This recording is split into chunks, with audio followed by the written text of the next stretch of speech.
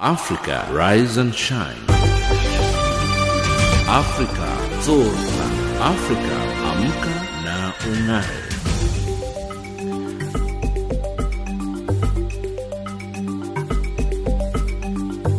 Good morning and a very warm welcome to Africa Rise and Shine. This is Channel Africa, the voice of the African Renaissance, and we're coming to you live from Johannesburg in South Africa. We're on the frequency 7230 kHz on the 41 meter band to Southern Africa and on 15255 kHz on the 19 meter band to Far West Africa, as well as DSTV's audio bouquet channel 802. I'm Lulu Gabu in studio with Ann Musa and Figile Lingwati. In our top stories on Africa Rise and Shine at this hour, Congolese nationals in South Africa have threatened to report police brutality with IPID. Africa is losing more than $50 billion every year in illicit financial outflows. And the results of a new cost of hunger in Africa study indicate that Madagascar's economy loses $1.5 million per year. But first up, the news with Ann Musa.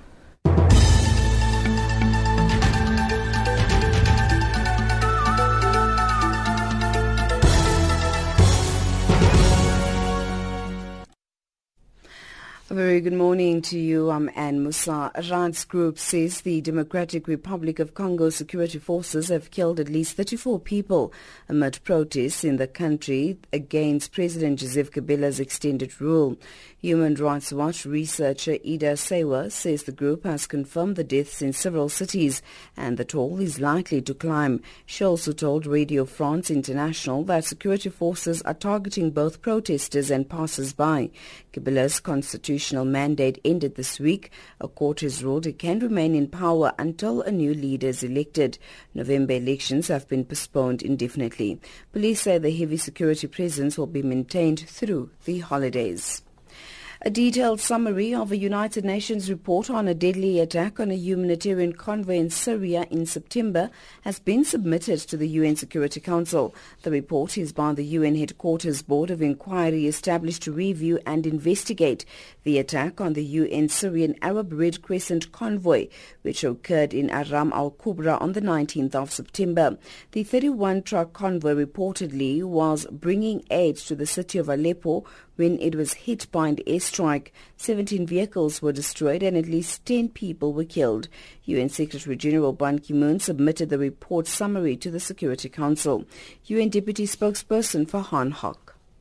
The board noted that only aircraft operating as part of the forces of the International Coalition Forces and aircraft of the Russian Federation and of the Syrian Arab Air Force had the capabilities needed to carry out an attack of this kind. As no party has alleged the involvement of International Coalition Forces aircraft, the board concluded that their involvement was highly unlikely. Meanwhile, Russia says airstrikes in Syria have killed 35,000 rebels and succeeded in halting a chain of jihadist revolutions in Africa and the Middle East. The defense minister says Russian aircraft have flown 19,000 sorties in Syria, destroying 775 training camps and 405 weapons factories. Russia's intervention in Syria is widely seen as having saved President Bashar al-Assad's forces from defeat and as being crucial to the retaking control of Aleppo. An experimental Ebola vaccine provides high protection against the deadly virus. That's the message from the World Health Organization following the publication of the final trial results for the RSV-SV Zibov vaccine in the medical journal The Lancet. The trial was led by WHO together with Guinea's Ministry of Health and other international partners. DN Penn reports. The trial was held in a coastal region of Guinea that was still experiencing Ebola cases. More than 11,800 people took part and nearly half received the vaccine. WHO reported that no Ebola cases were recorded among this group 10 days or more after being inoculated. Meanwhile, 23 cases were reported among those who did not receive the vaccine. While these compelling results come too late for those who lost their lives during West Africa's Ebola epidemic, they show that when the next Ebola outbreak hits, we will not be defenseless, said WHO's Dr. Marie-Paule Clenny, the study's lead author. And finally, authorities in Lagos have been urged to ensure that the 2017 budget will improve funding to tackle the unacceptable water crisis in Nigeria's biggest city. The appeal has been made by UN human rights expert Leo Heller following the state governor's recent presentation of the fiscal plan to the House of Assembly. Estimates suggest that only 10% of the population has access to state-supplied services. That's the news headlines at 8:30 Central African Time.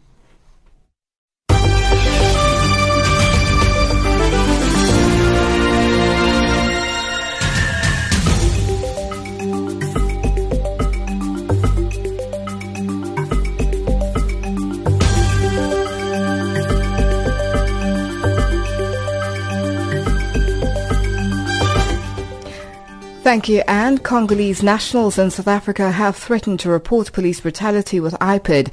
This after one of their own was allegedly shot at close range with rubber bullets during the anti-Joseph Kabila protest at the DRC embassy in Pretoria on Tuesday. The 8 Congolese nationals arrested during that protest will remain in custody until their next court appearance next week. Maluti Obuseng reports. They stand accused of public violence for their illegal protest that turned violent outside the DRC embassy in Pretoria on Tuesday. Despite being held in custody, the Congolese reiterate their call for DRC President Joseph Kabila to step down. Prince Mpinda speaks for DRC community in South Africa. We will continue to protest until Joseph Kabila quits and Mr. Ben Mpoko is no longer the legitimate ambassador in South Africa. One of the protesters was allegedly injured when she was shot at close range with a rubber bullet during the protest. The community plans to report the matter to the police watchdog IPID. Yes, as a community, we are saying that we're going to take this case further to the IPID. We're going to sue the police for their brutality. It is unacceptable the manner in which they handled the picket on that very day. First and foremost, on the record again, we did ask for their permission. They refused to grant us permission because they wanted to do what they did. Now we have so many of our compatriots, Congolese, who are injured. The matter in court has been postponed to verify the details of 8 accused, also to ensure there are not flight risks before their appearance next Thursday. I am Maluti Ubuseng in Pretoria. 2016 has marked one of the most dramatic handover processes in the office of the South African Public Protector. This follows a series of what appears to be public spats between the incumbent Busisiwe Mkhwebane and her predecessor Thuli Madonsela. Madonsela's 7-year term ended in October this year. However, the two have been at loggerheads over how Madonsela handled her state of capture report. She is now a subject of investigations. Amos Paho looks back at the year that was for the Public Protector's Office. Advocate Thuli Madonsela scored one of the biggest victories this year in the so-called Nkandla Gate when the Constitutional Court ruled that remedial actions of the Public Protector are binding. The case had been brought forward by the Economic Freedom Fighters and the Democratic Alliance. The two parties wanted the court to confirm Madonsela's remedial actions that President Jacob Zuma must pay back a reasonable portion of money used for non-security features at his Nkandla home. Madonsela described the court ruling as a victory for all South Africans. They now know that the Public Protector is not a gate to nowhere. Today is a historical day for all the people of South Africa and for this constitutional institution.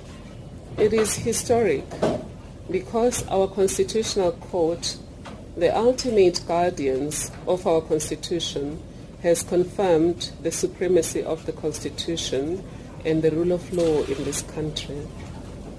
The court has made it clear that the Constitution and the law apply to everyone, irrespective of who and where they are. Madonsela also handled another high-profile case involving President Zuma.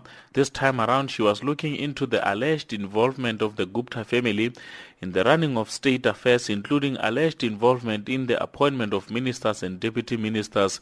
President Zuma was amongst those who were interviewed by Madonsela. However, the release of her report was delayed by a court action wherein President Zuma and two ministers, Mosebenzi Zwane and Des van Rooyen, argued that they were not given enough time to respond. This move, which prevented Madonsela from releasing her report before leaving office, was met with fierce criticism from opposition parties. UDM leader Bantu Holomisa: We have noted the delaying tactics which are being introduced by some of the spoilers, whose aim is to protect their master and the Guptas. But we are going to deal with them right now. Musi Maimane is the Democratic Alliance leader. We believe it's the right of the people of South Africa to know the truth about state capture. We've shown the fact that we want to fight the president at every corner, regardless of his delays and all of his ministers. And therefore today I think it's a great opportunity for the judiciary to apply itself to such a crucial matter and for us to get resolution so we can get that report and proceed with the actions that emanate from it to make sure those who have been responsible for state capture must in fact be held accountable. President Zuma pulled out of the case at the 11th hour. While out of office, Madonsela openly questioned President Zuma's motives for approaching the courts. They now know that the public protector is not a gate to know her. Today is a historical day for all the people of South Africa and for this constitutional institution. It is historic because our constitutional court, the ultimate guardians of our constitution, has confirmed the supremacy of the constitution and the rule of law in this country. The court has made it clear that the constitution and the law apply to everyone, irrespective of who and where they are. Mkhwebane shocked many when she appeared before Parliament to present the organization's 2015-2016 annual report. She claimed that there was no proper handover, that she inherited an institution with problematic staff morale and funding problems. This painted Madonsela in a negative light. However, Mkhwebane dismissed any suggestion that she is anti-Madonsela. She had her own approach. I also have my own approach. So South Africans, the media, they have their own views. But to put the record straight, we are not in competition. We are serving our people. We are making sure that the country or the democracy is enjoyed by all who live in it. Mkhwebane has now asked the police to investigate any possible violation of the law after Thuli Madonsela admitted to giving an audio tape of her interview with President Zuma to a media company. This has also attracted criticism from opposition parties who have accused Mkhwebane of acting on President Zuma's instructions. I'm Amos Powell in Johannesburg. South Africa's main opposition party, the Democratic Alliance, has rejected calls by the ruling African National Congress in the Western Cape for it to recall its Premier Helen Zille. This comes after the ANC in the province accused Zille of exacerbating racism instead of addressing it. It related to an incident at a Camps Bay restaurant where a black couple received their bill which had been marked as two blacks. Mercedes Besant tells us more. The alleged racial classification of customers at the Camps Bay restaurant has caused outrage on social media. Former DA leader and Premier Helen Zille allegedly responded on Twitter asking why is it okay to racially classify people for jobs but not to identify people at the table by their race.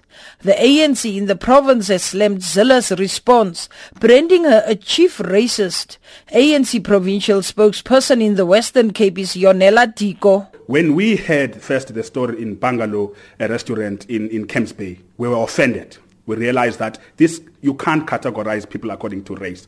But it took an almost extreme when the premier of the province, Helen Zille, decided to jump in. Now, Helen Zille has got two ways that she deals with racism. Firstly, she denies that people are experiencing racism in the province. And secondly, if that doesn't catch fire, she then says, let me explain it to you that it was actually not racism. Diko says the Western Cape is calling on the DA to recall Zille, saying she's not fit to be the premier of the province. He says for a leader in a critical position of authority like Helen Zille, she justifies and defends racism in the Western Cape instead of defending the victims of racism. So we think that over so many incidences where instead of as a premier, a person who is in a position of authority to say, if you are being victimized, you can count on me. I'm a leader. No, she decides to exacerbate the victimization by denying it and by explaining that it's actually not victimization. We think that over a multiple issues like that, the Snovuyo Mafevuka situation,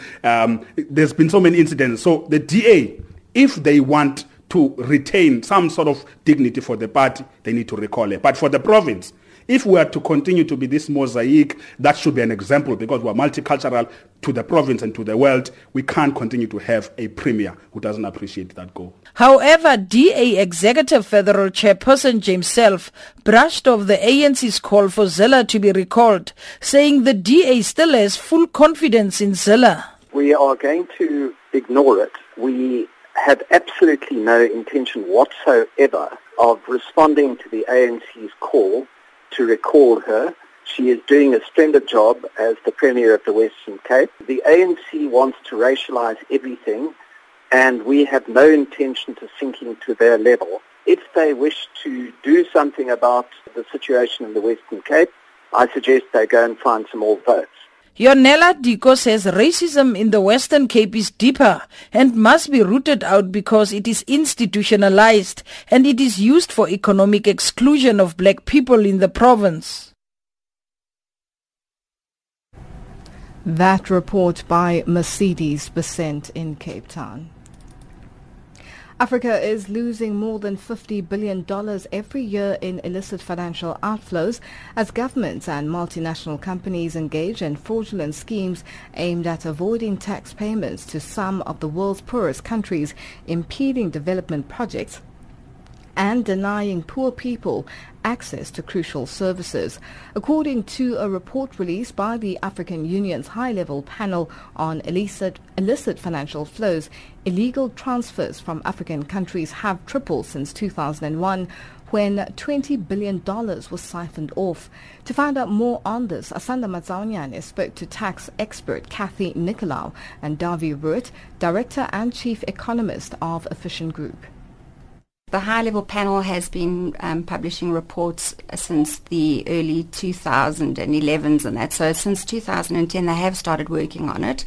But it is a contentious issue largely because of the way that it is estimated, and I think that's what causes a lot of the controversy in the area. And obviously it is tax evasion, which is very difficult to prove because tax evasion borders on tax avoidance.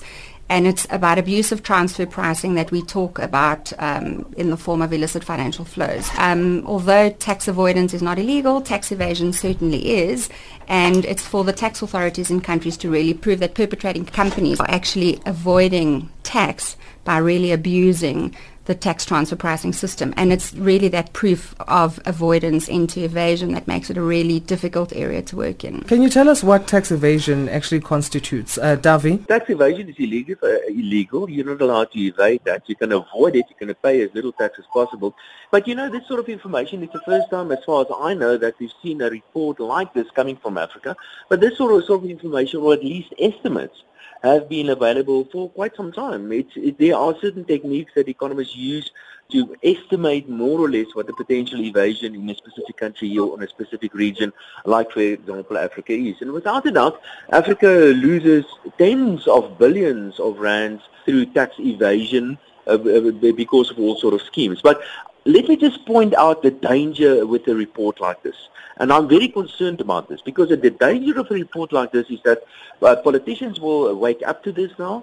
Politicians will put all sort of measures in place to make sure that these taxes are not evaded anymore. It will be making it much more difficult for people to evade the different taxes and make sure that they pay what they are required to pay. And that is the danger. Because the reason why taxpayers evade tax is because of high tax levels, as simple as that. And secondly, the reason why taxpayers evade tax is because they do not trust some of the regimes in charge in certain countries in Africa.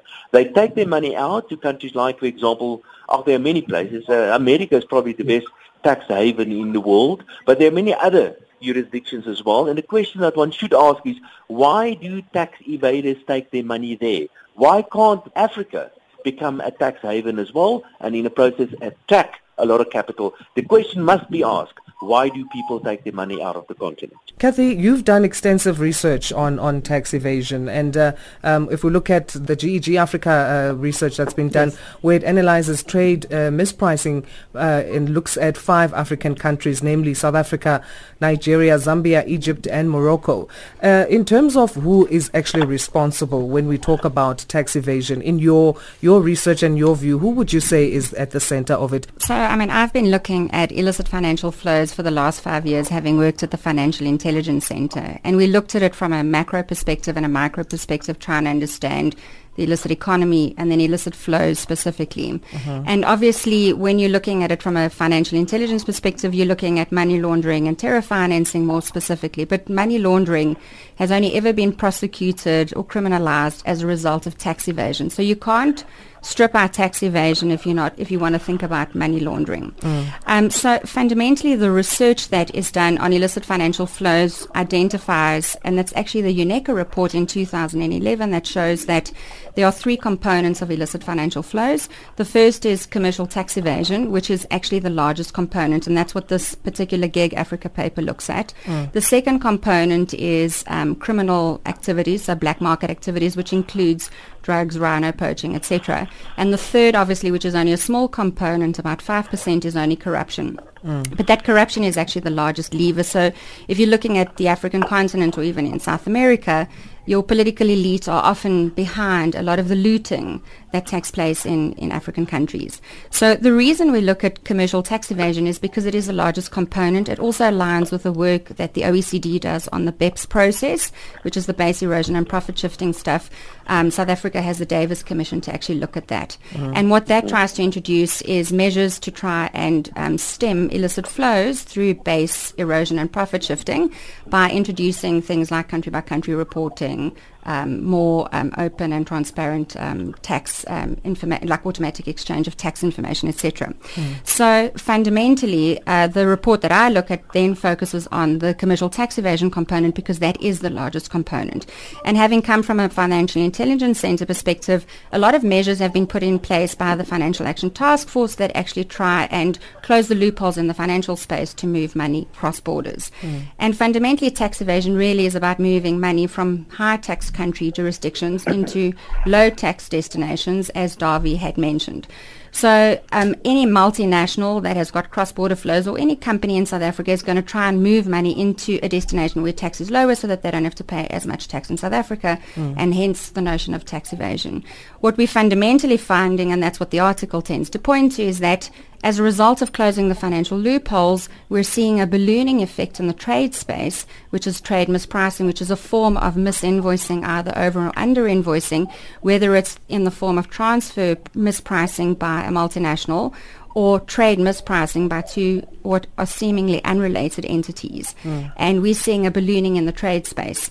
And the reason we see this ballooning is because it's easy to move money through using goods and services, but particularly traded goods, largely because customs officials don't really vet all the consignments globally. So the research is showing that about 2% of all consignments that cross borders are only ever vetted. So it's very easy to move money, goods, services, etc., whether you're mispricing or whether you're moving goods illegally. So in a consignment, you could have rhino horn, for example. You could have bales of cash sitting in that same consignment.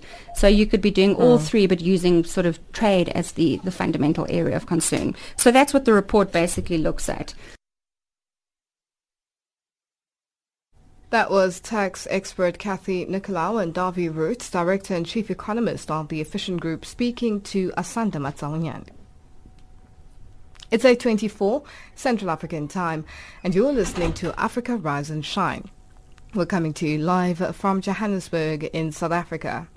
The results of a new cost of hunger in Africa study indicate that Madagascar's economy loses $1.5 million per year, which is an equivalent of 14.5% of the country's gross domestic product due to malnutrition.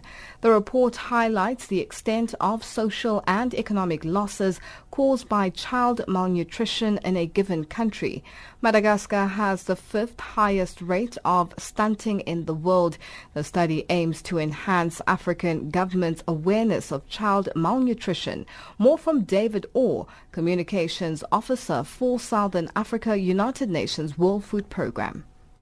Well, this is a study that is led by the African Union with a number of other partners, including the United Nations World Food Programme. And it is conducted continent-wide. It has been undertaken in 10 countries in Africa so far. Basically, this study calculates the loss to a country's economy of undernutrition. They use quite complex systems and means of data calculation to assess the actual loss to the gross domestic product, GDP, of the country per year.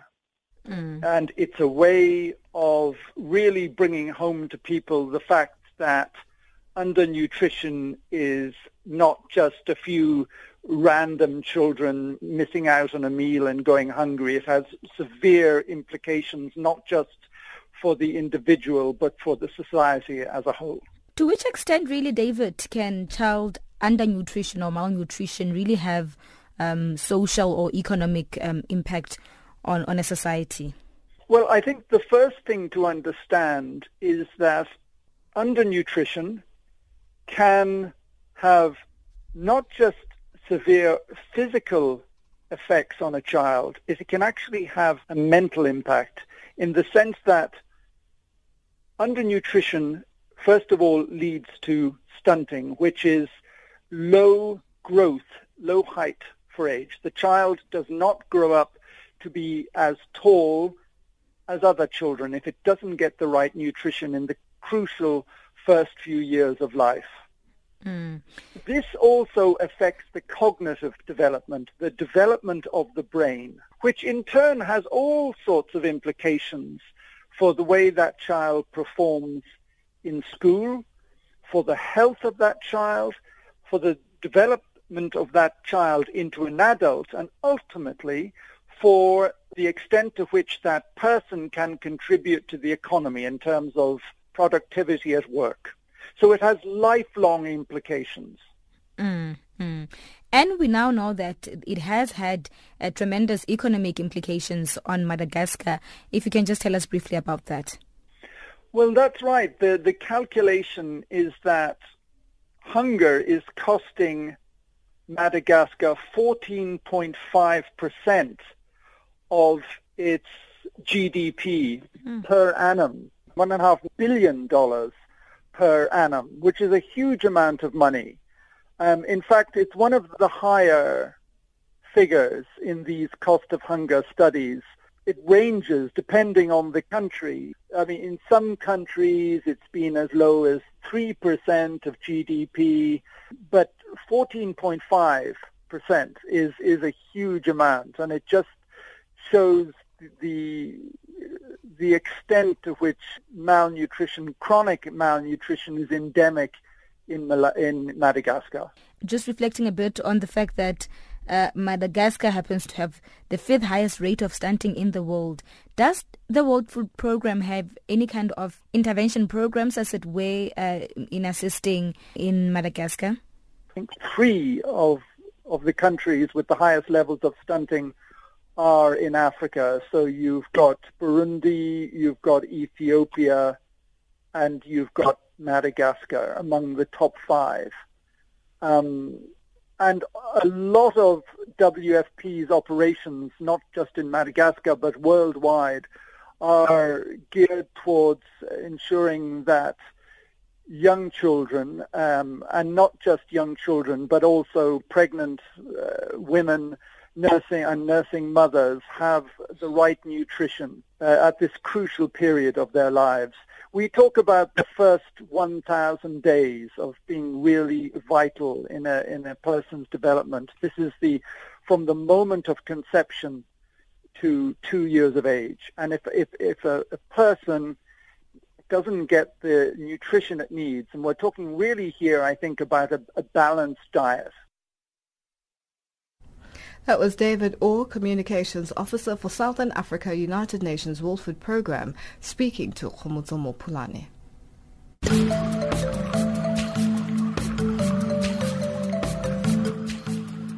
This is Channel Africa, South Africa's official international public radio station on shortwave, internet and satellite. From an African perspective, listen to Channel Africa in English, Kiswahili, French, Silozi, Portuguese and Chinyanja, informing the world about Africa. Channel Africa, the voice of the African Renaissance. Our headlines up next with Anne Musa.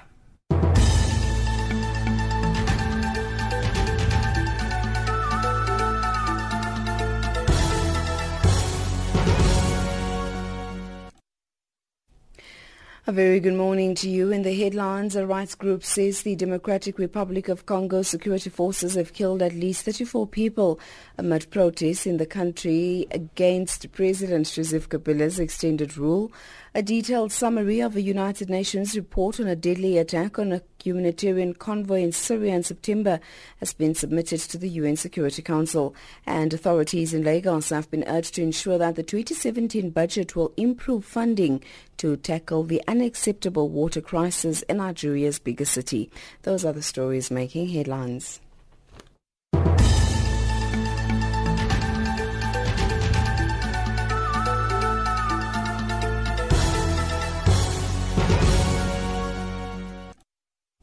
Thank you, Anne. It's 8:31 Central African Time, and you're listening to Africa Rise and Shine.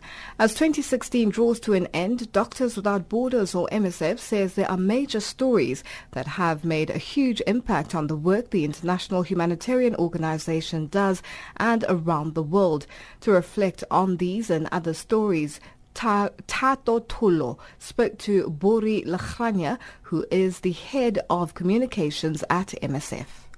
It's been a tough year. I think anybody who's been paying enough attention to what's been happening around the world will know that. I think uppermost in our minds currently the ongoing crisis as a result of the Syrian civil war now entering as of next year. It's sixth year running, and I think we all saw the quite dramatic scenes very recently in East Aleppo, where people are now finally being evacuated from a part of the city that was besieged for at least 4 months. And in this instance, people living still in these enclaves, these besieged areas, were cut off from significant aid, be that humanitarian aid or medical assistance. And supplies that they had dwindled. And we also know during that conflict in Syria, in fact, many hospitals also came under fire during bombardments by government forces and also the Russians. So that's just one aspect of it. The other, of course, is the Mediterranean Sea migration and refugee crisis, where at least this year, we know since the start of the year, almost 5,000 men, women and children have died while attempting to cross the sea route. And this is a significantly higher number than 2015, and this late in the year, people are still making that crossing a very dangerous one. We know from our teams who work on the Mediterranean in 3 rescue craft, they've assisted directly in the rescue and the bringing people safely on board of over 19,000 people from these overcrowded boats. So it means that for us, I mean, we're actually a small drop in the ocean of what the needs are, but we know that at least like one of every 7 people rescued in the Mediterranean have been people assisted by Doctors Without Borders. And then I think we would absolutely fail if we didn't mention the ongoing crisis also in Nigeria's Borno State. It's an area in Nigeria that's been a very volatile area because of the ongoing conflict between the Nigerian military and the Boko Haram group, and this has displaced upwards of 500,000 people. Many of these people remain trapped also in remote villages or enclaves where it's very difficult, if not often impossible, for organizations to independently reach them with the aid that they need, and this, in our case, medical care. We also know that this has led to the closure of markets. People haven't been able to cultivate crops. So this has led to a nutrition crisis, which effectively has seen the deaths of many children under 5.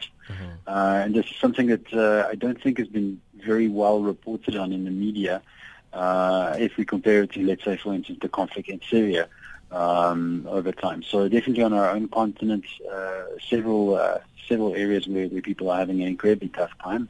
And I think also our attention should turn to the situation in Tanzania, where hundreds of thousands of Burundian refugees are cramped into 3 camps and facing quite unlivable conditions that have a negative impact on their health and well-being. Now, I imagine you face quite a lot of challenges. I mean, you've mentioned all these war-torn areas where there's, a lot of infighting, political instability. What are some of the challenges that you've often confronted with, and how do you manage to navigate through them? One of the significant challenges that we met this year, it sort of arose from a series of attacks against medical facilities, Doctors Without Borders facilities, but also others that we're aware of in contemporary conflicts. And in particular, Syria and Yemen, I think one incident that stands out in particular for us, now it's been a year after, but still the wound is pretty raw, very tragic event for us. Last year in October, when U.S. military plane conducted an airstrike and hit and destroyed a Doctors Without Borders trauma center in Kunduz in Afghanistan. And this claimed the lives of 42 people, among whom 14 were our colleagues. And so we've seen these kinds of situations continue, where during an act of conflict, either members of a coalition forces or, in some instances, militaries that are attached to 4 out of the 5 UN Security Council members. So therefore, the UK, the US, Russia or China, who are actively involved in these conflicts, are actively bombarding or targeting medical care, medical facilities. And this is at a time when the population in those conflict zones are in particular dire need of medical care. So patients and medical staff find very little safe space to work. We know that between October last year and now, at least 25 attacks in total against medical facilities that MSF run, or Doctors Without Borders run. And this is of grave concern. And we've seen this year at least quite a strong indication that there's a lack of political will to actually stop this from happening. And it's not something that should be taken lightly. It definitely is a violation of the laws of war. And as terrible and as horrible as war is, we know that there are certain rules that govern how hostilities can be conducted by the belligerents, the people involved in this. And one of the most important things is that medical care, be it either ambulances or hospitals or doctors, nurses, medical staff, patients, civilians, these people are not legitimate targets during times of conflict. And this is being violated entirely, and it's a very worrying situation. Yeah, I can imagine also that it takes a lot of planning from your side in terms of getting all the aid to the different, war-stricken countries or famine-stricken countries. How does the MSF plan to further improve the lives of the people in the coming year? So normally, if we look at the number of people that are given medical treatment by our projects in close on 70 countries around the world, we're looking at about 9 million people who receive free medical care from Doctors Without Borders teams on the ground. And it's normally a mix of people from various countries. We work with international teams and local teams in most of the places where we operate. And the backbone of that provision of medical care is a very well-oiled logistics machine that's able to dispatch the medical equipment and the material that are required by our teams. To give you an example, sometimes this may mean that we have to resort to unusual means. So, for instance, we've sometimes had to send supplies on the backs of donkeys in some parts. In other parts, we will do outreach activities on horseback or on motorcycles in the DRC. In Haiti this year, after Hurricane Matthew, many of the remote villages we were able only to reach by using helicopters. That was Buri Lekhranya, Head of Communications at MSF, speaking to Tato Tulo.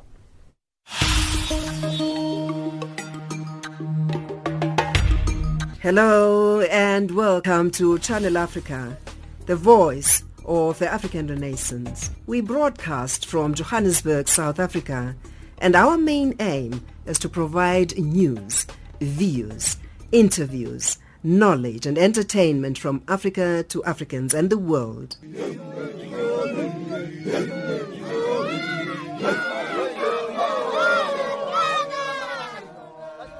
We broadcast in 6 languages, allowing Africa to tell its own stories, promoting the continuation of our continent's unique place as the birthplace of humankind. Africa, rise and shine. Imetimu hivyo saa 12 kamili magharibi majira ya Afrika Mashariki, ama saa 11 kamili jioni saa za Afrika ya Kati na Kusini. Hii ni idhaa ya Kiswahili ya Channel Africa inayokujia katika mitabandi 16 kHz 17780 toka Johannesburg, Afrika Kusini. Litumelisom Kitaboni kwitumira batezi bana community nkumru twaka fa kana kwa chwale mikina itungu maboshe ya memha handendendis na kamita ma program ya na ya litumelisom zochitika mu Afrika.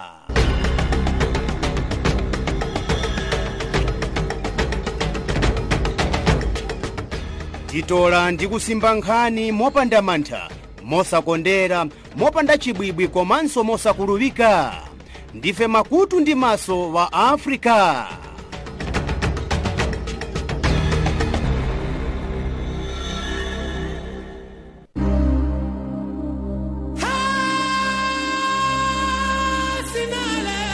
Grande compétition mensuelle sur Canal Afrique.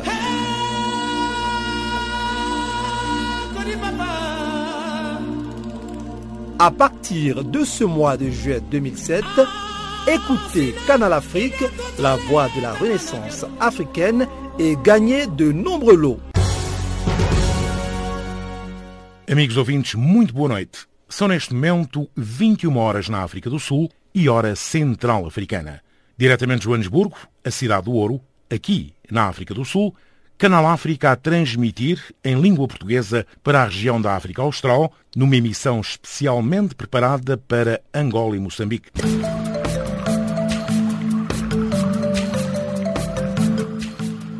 This is Channel Africa, South Africa's official international public radio station on shortwave, internet and satellite.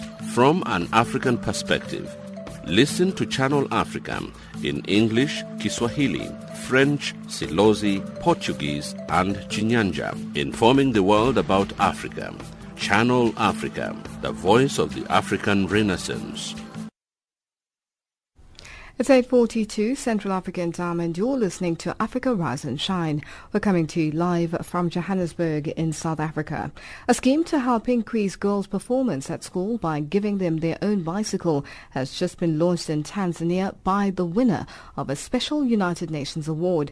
Rebecca Gyumi is a lawyer and activist in the East African country who founded the Msichana Initiative, which advocates for girls' rights and access to education.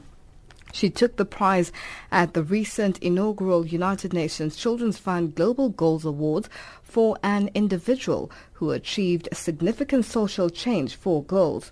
The award followed the initiative's work on a landmark case that ended legal provisions supporting child marriage.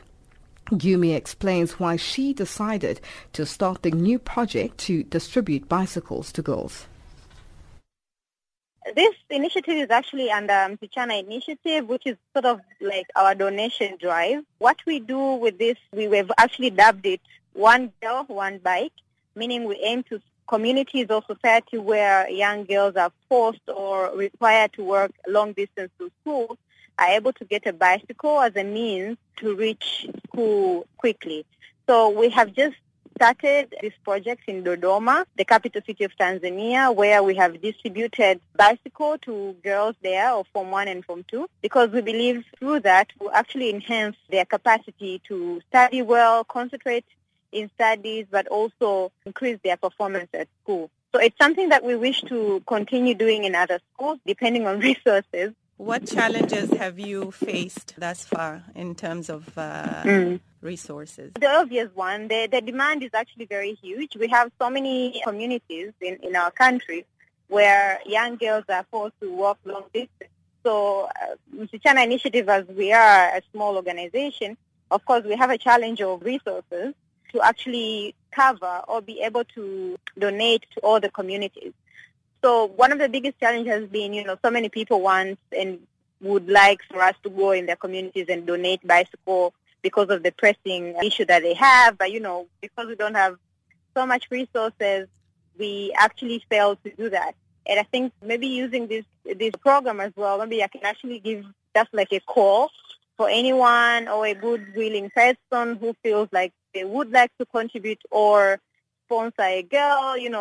There is a demand and an opportunity to do so. You might actually have $50. I think it's, a little, but $50 can be a lifesaver for a girl here. And, just look for us and donate. I think we'll be more than happy to receive your donations. Although we really acknowledge the support that we've been receiving from the government and the communities that have been receiving the donation, but still I think the perception of the communities around here is of, if you are donating something, then, you are responsible 100%. And we were hoping to actually meet these communities, halfway. We give them bicycle maybe in pumps and everything, then they'll be able to help maintain maybe the bicycle and everything because they're under the guidance of school. But we had challenges at the beginning because they were expecting that somehow we should be responsible 100%. And I think that's something that we continuously need to raise awareness and try to change mindset, especially for the communities that we're expecting to work with. And what age groups are you targeting? We targeted the girls in secondary school because the dropouts are higher there. But even in the secondary school, we are targeting Form 1 and Form 2 because we believe they have much longer time at school compared to Form 3 and Form 4. So we believe if we give them a bicycle, they will be able to benefit and even monitor, their performance and improve their participation in different school activities because of the bicycle that we're giving them. And long term, what are you wishing to accomplish? Well, in the long term, we hope that every young girl will be able to be safe and feel safe, but we also hope that Msichana Initiative will be sort of like complementing the ongoing government efforts through the Tanzania Educational Authority of building hostels in the schools where they're supposed to walk long distance, so hostel is one of the solutions. So we hope we'll be complementing the ongoing initiative, which is still not in so many regions.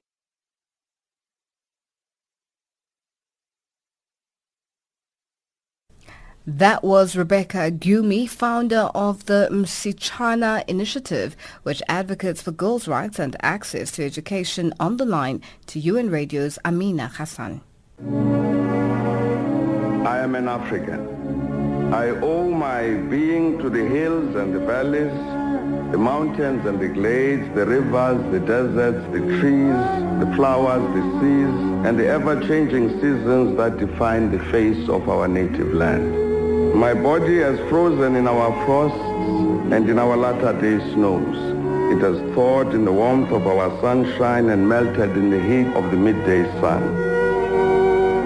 The crack and the rumble of the summer thunders, lashed by startling lightning, have been a cause both of trembling and of hope. The fragrances of nature have been as pleasant to us as the sight of the wild blooms of the citizens of the veldt. The dramatic shapes of the Drakensberg, the soil-colored waters of the Lekwa, Iqeli, Lotugel, and the sands of the Kalahari have all been panels of the set on the natural stage on which we act out the foolish deeds of the theater of the day. I am the grandchild of the warrior men and women that incense Kukuni land. Patriots at Tetwayo and Mpepu took to battle. The soldiers Mushweshwe and Ngumunyane taught never to dishonor the cause of freedom. Being part of all of these people, and in the knowledge that none dares contest that assertion, I shall claim that I'm an African.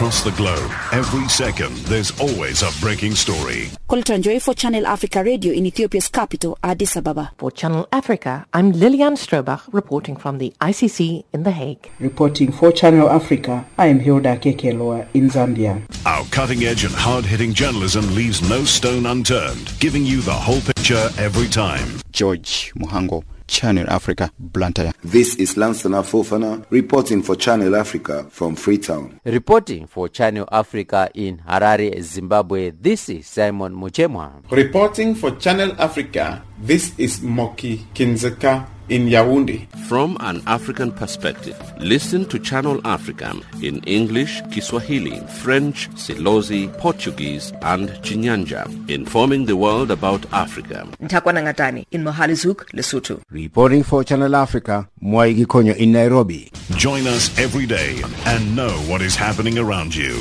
Channel Africa, the voice of the African Renaissance. A sports update up next with Figile Lingwati.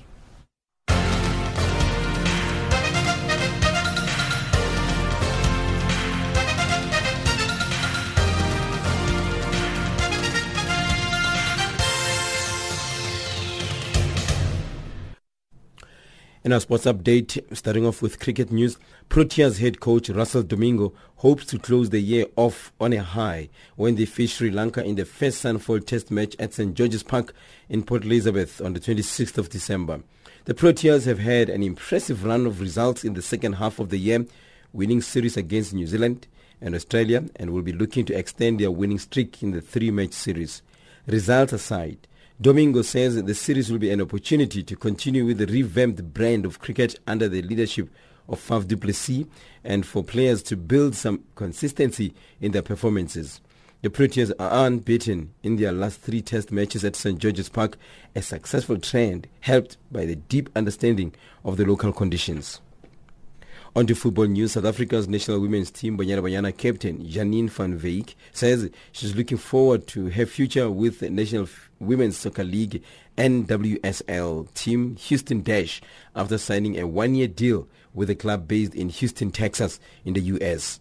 Van Wyk will get her international campaign underway in March next year, where she will compete among top female players in the NWSL, which is a professional team of 10 soccer league player teams administered by the United States Soccer Federation. I've made a signing with Houston Dash in the NWSL.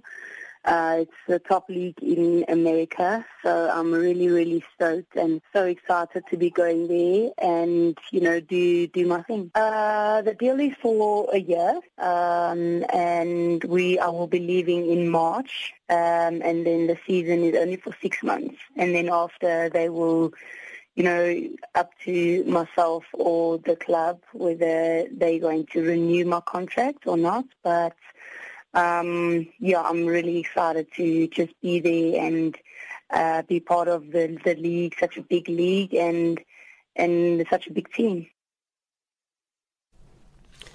Van Wyk, a two-time Olympian, becomes the first South African female to join a team in the USA and hopes doors will be open for others.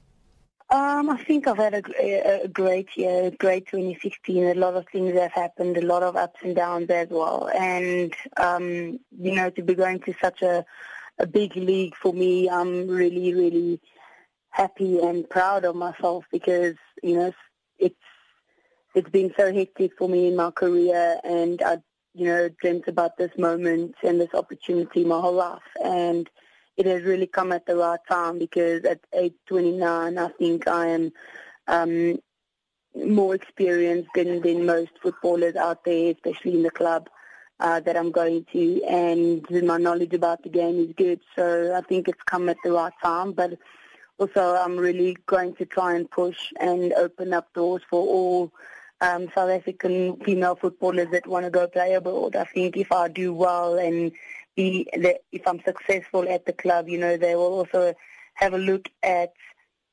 South African football players, female footballers every year because there's so much talent in our country. And finally, with golf news, former British Open champion and Solheim Cup captain Helene Alfredson has been appointed the first player president of the Ladies European Tour, LET. The 51-year-old Swede registered 21 worldwide victories, including one major at the 1993 Nabisco Dina Shore Championship. Alfredson also won the British Open in 1990 before the tournament became a major 11 years later, and 3 Evian Masters titles. Alfredson featured in 8 Solheim Cups, including the inaugural competition in 1990, and captained the team when they lost 16-12 to the United States in Halmstad, Sweden, in 2007. That's the sport news this hour.